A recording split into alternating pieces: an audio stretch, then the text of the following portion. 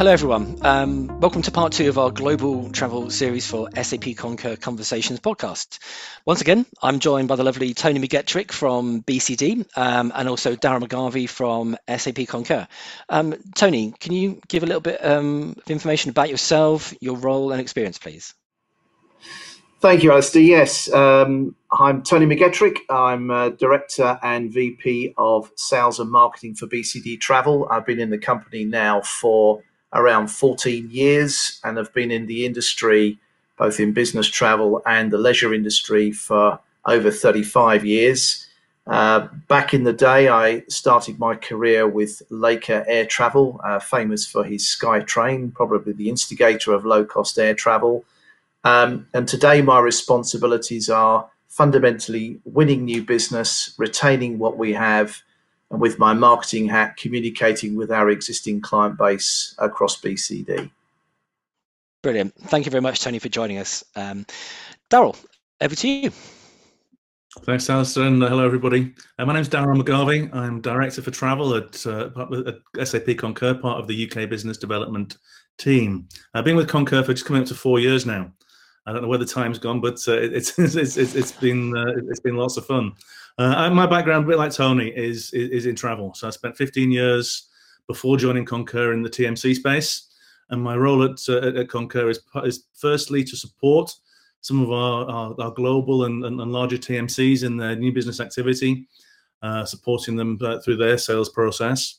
But also representing SAP Concur out in the travel industry, so organizations like the ITM, Business Travel Association, and lovely events like this, getting the chance to talk about Concur to our joint customers. Just to talk about another article that I saw yesterday, and this goes back to Tony, what you were seeing, what your customers were asking you. But it was an article yesterday in BTN Europe, where the Business Travel Association is calling for a change on TMC pricing models. Not sure if you've seen that. Yeah, and I thought we had in one of the previous SAP Concur Conversations podcast, we had Julie Oliver on the panel as well, talking about there's a potential change in pricing models, and now that seems to have moved on a bit. Could you give us your viewpoint on that, Tony, and how you think that moving forward? Yes, I think it's fair to say that our industry has always been looking at new pricing models.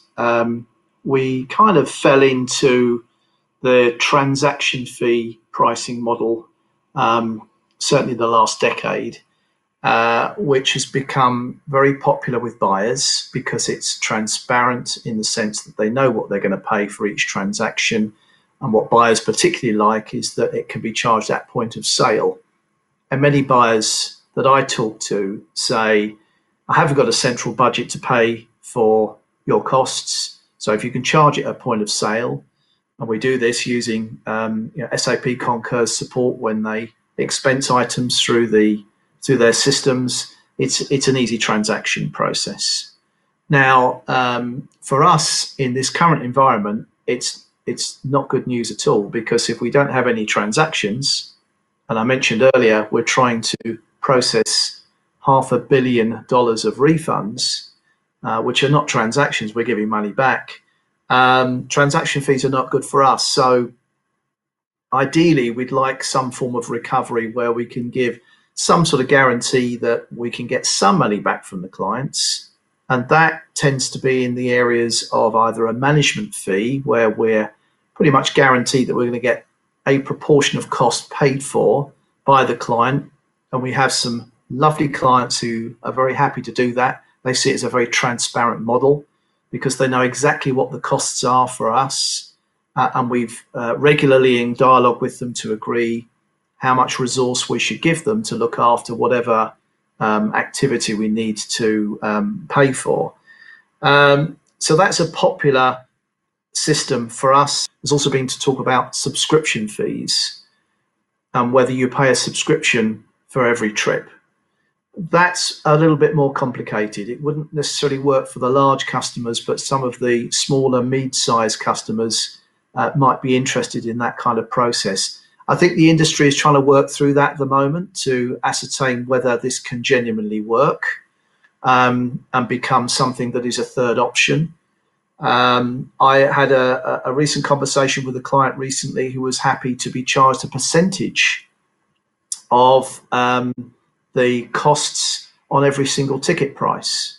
So in this particular case, they said, well, just charge us 3.5% on the actual value of the ticket price, and we're happy with that, which is great for low value transactions, because it might mean for rail tickets and transactions that have low value, it's a small cost. But for the higher value transactions, there's obviously a higher cost. But overall, the client knows where they are, and it's a very simple process. That would be fine. But fundamentally, we struggle in these environments when suddenly the button gets switched off and the transactions just stop. In a transaction fee environment, that's pretty much disastrous for our business. So that's why we're looking at this. I'm not sure that's a particularly strong answer in the sense that I've got a solution for you, but we're hoping to find better solutions for clients moving forward. Yeah, I mean, there's never going to be a quick fix, and I think well, you can tell me, but this is, I'm sure it's a long-term play to try and find a different model. It's as simple as that. Darragh, have you got any views on this as well? Yeah, it will come as no surprise to anybody who knows me. I will always come out in support of the TMCs in this area. I think it takes, unfortunately, a volcano ash crisis, a 9/11, or in this case, a pandemic, for the corporates to really see the value of their TMC. And even for an online booking that traditionally might have been touchless, it might just have gone through the system. Now all of a sudden there's 5, 10, 15 calls being made to the TMC about that booking. What are the rule changes? What are the latest restrictions? What might I have to do? And so, if corporates have to recognise that if they want the advice and the guidance and the expertise of their trusted partner, the TMC, there has to be a way of paying for the agents who, in the short term, may not be making any bookings, but is still providing a massively valuable service to those corporates. So, absolutely, be that management fee or a subscription fee, as Tony mentioned, there has to be a way, even if it's a medium term. It may not be a lifelong change, but it has to be, certainly initially, a way of getting TMCs through the next 6 to 9 months until travel starts to pick up again, to make sure that service is there to be provided to the corporates.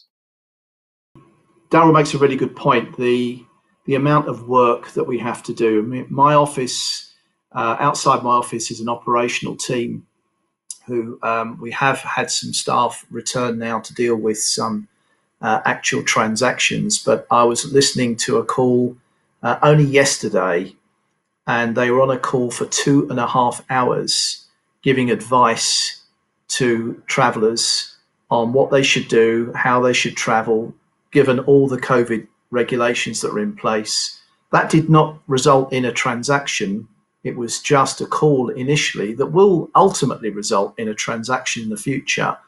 But we don't factor in necessarily the 2 hours of time that was spent on that call. And that's quite commonplace. And we're certainly going to find in the next few months and maybe well into 2021 that there will be a lot more telephone traffic and a lot more people phoning up asking for help and be pushed to various areas where they can get the right information, guidance that is up to date and is relevant. So, but we don't get charged for that, we don't charge for that.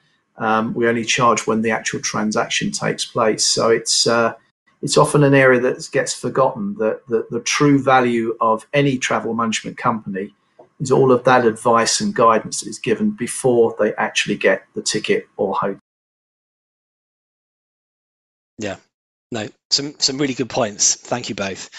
I want to move things on a bit. I know we've spoken a lot about air travel and the impact that the current situation has had on that. But I wanted to first, Darragh, come to you first, see what's happening with rail and rail travel. We know in central London it decreased massively, but have you seen any new trends coming around across Europe or in the UK?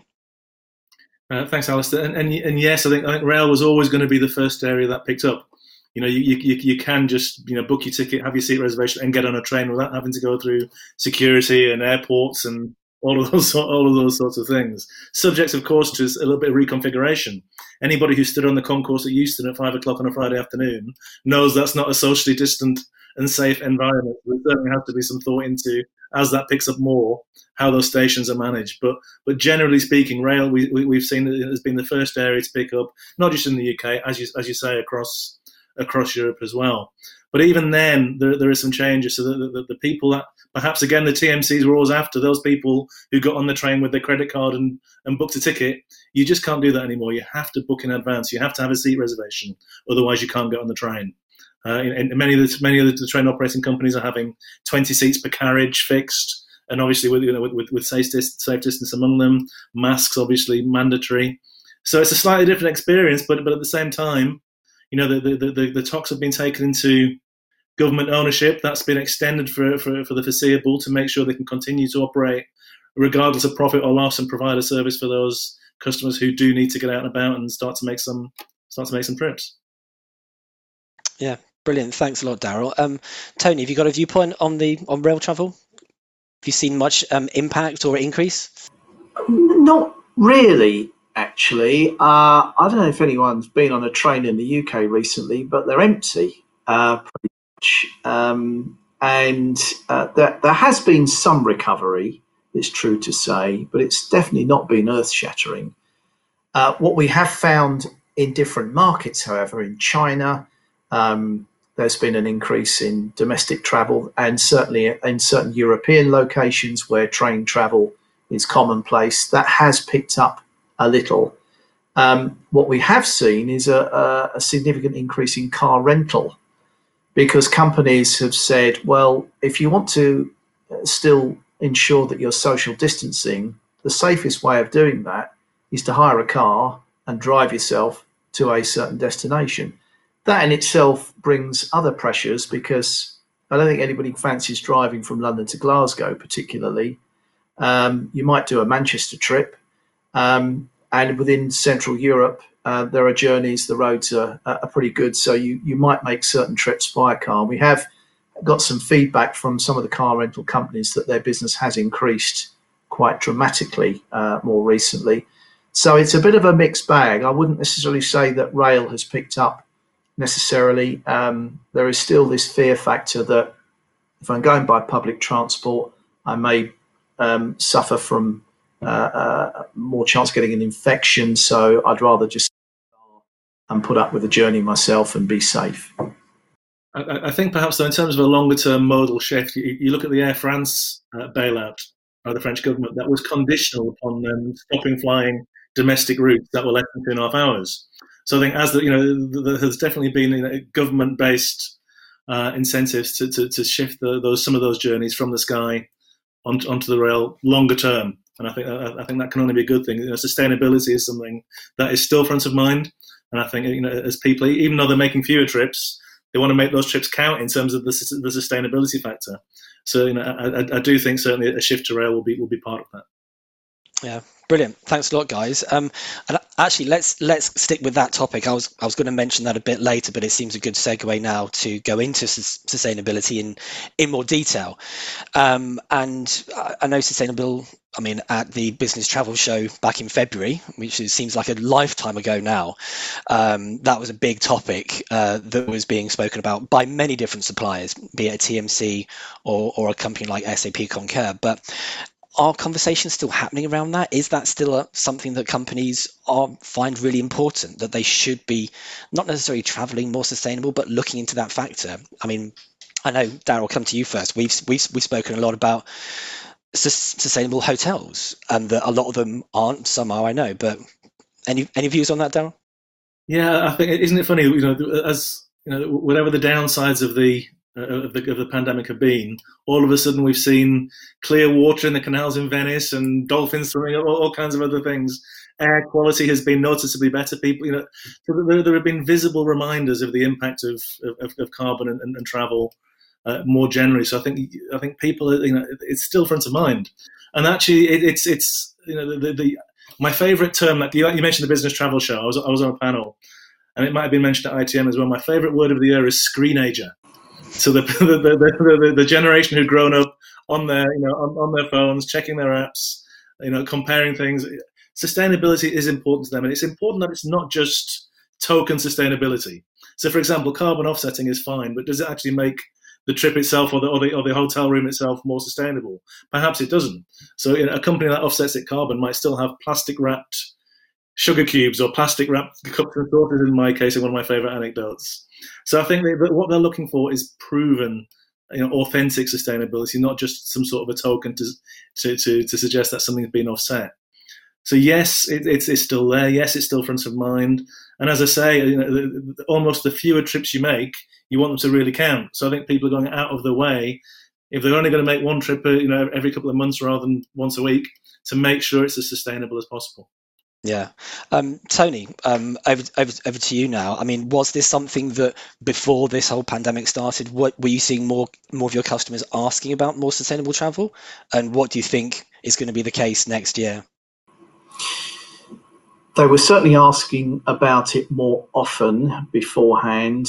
The focus has changed slightly at the moment because it's all about safety, but sustainability has definitely not gone away. I can cite a couple of cases recently where we've been involved in new bid activity for prospect clients, and sustainability is still a very key topic, and they want to ensure that their travellers are as sustainable as possible. They want us to help them ensure that that message gets across to all of the bookers and the travellers themselves. They have to do carbon emission reports on a regular basis, and there's sustainability and sustainability. I mean, there are DEFRA reports that exist now that will give you basic information on CO2 emissions, but only recently discovered, for example, that rail in Germany is extremely sustainable because the power used for the rail companies is all renewable energy. What I didn't know is in China, it's all coal powered. So in actual fact, if you travel by train in China, you're not being a particularly good world citizen. If you do it in Germany, well done. So it's that kind of level of detail that now companies are starting to look at, going way beyond just, well, rail has got to be better than air, it's got to be better than car, etc. It's, well, let's look at it in more detail. How can we offset, and how can we show that we're a good company and a good citizen of the world? And I think that sadly, these current crises that we've seen, as we've now spent a lot more time watching TV and seeing what's unfolding in California with the fires, and Australia earlier, the flooding and everything else, has brought home the fact that, as Daryl said, clean rivers and sea conditions along certain coastlines has proven that we can do something about this, and we should be doing something about it. So it's certainly focused the minds. Yeah, it's interesting, Tony. I'm reflecting on your point about trains in China. And at the Business Travel Show, we'd just done a sustainability survey then, and it was interesting that the carbon per mile on a flight at night is actually higher than the carbon per mile on a flight during the day. And I always thought it might be the other way around because there's fewer planes. But actually, the planes that are flying at night are typically the quad engines or the wide body aircraft because they're doing long haul flights. The domestic and short haul flights are flying during the day, and they're not flying. So just by virtue of the fact the larger planes are the ones flying through the night, the carbon offset, the carbon is higher. So yeah, you're right. The granularity with which you need to look at things is perhaps interesting. So many interesting pieces of information coming out. Lots for the travel industry to consider as we move forward. So thank you again, Daryl and Tony, for chatting with me today. I'm looking forward to the third and final part of this series for SAP Concur Conversations podcast, where we will be sharing our own experience of travel and how the airlines are ensuring traveller safety. Thank you very much, guys.